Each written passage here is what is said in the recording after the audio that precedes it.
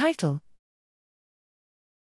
Emergence of Power Law Distributions in Protein-Protein Interaction Networks Through Study Bias.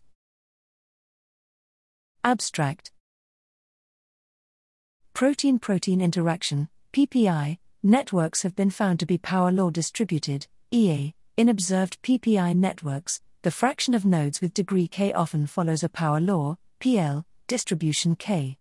The emergence of this property is typically explained by evolutionary or functional considerations.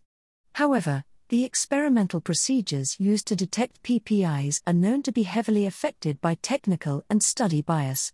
For instance, proteins known to be involved in cancer are often heavily overstudied, and proteins used as baits in large-scale experiments tend to have many false positive interaction partners. This raises the question whether PL distributions in observed PPI networks could be explained by these biases alone.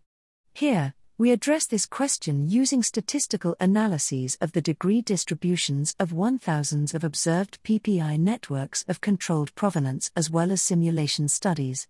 Our results indicate that study bias and technical bias can indeed largely explain the fact that observed PPI networks tend to be PL distributed.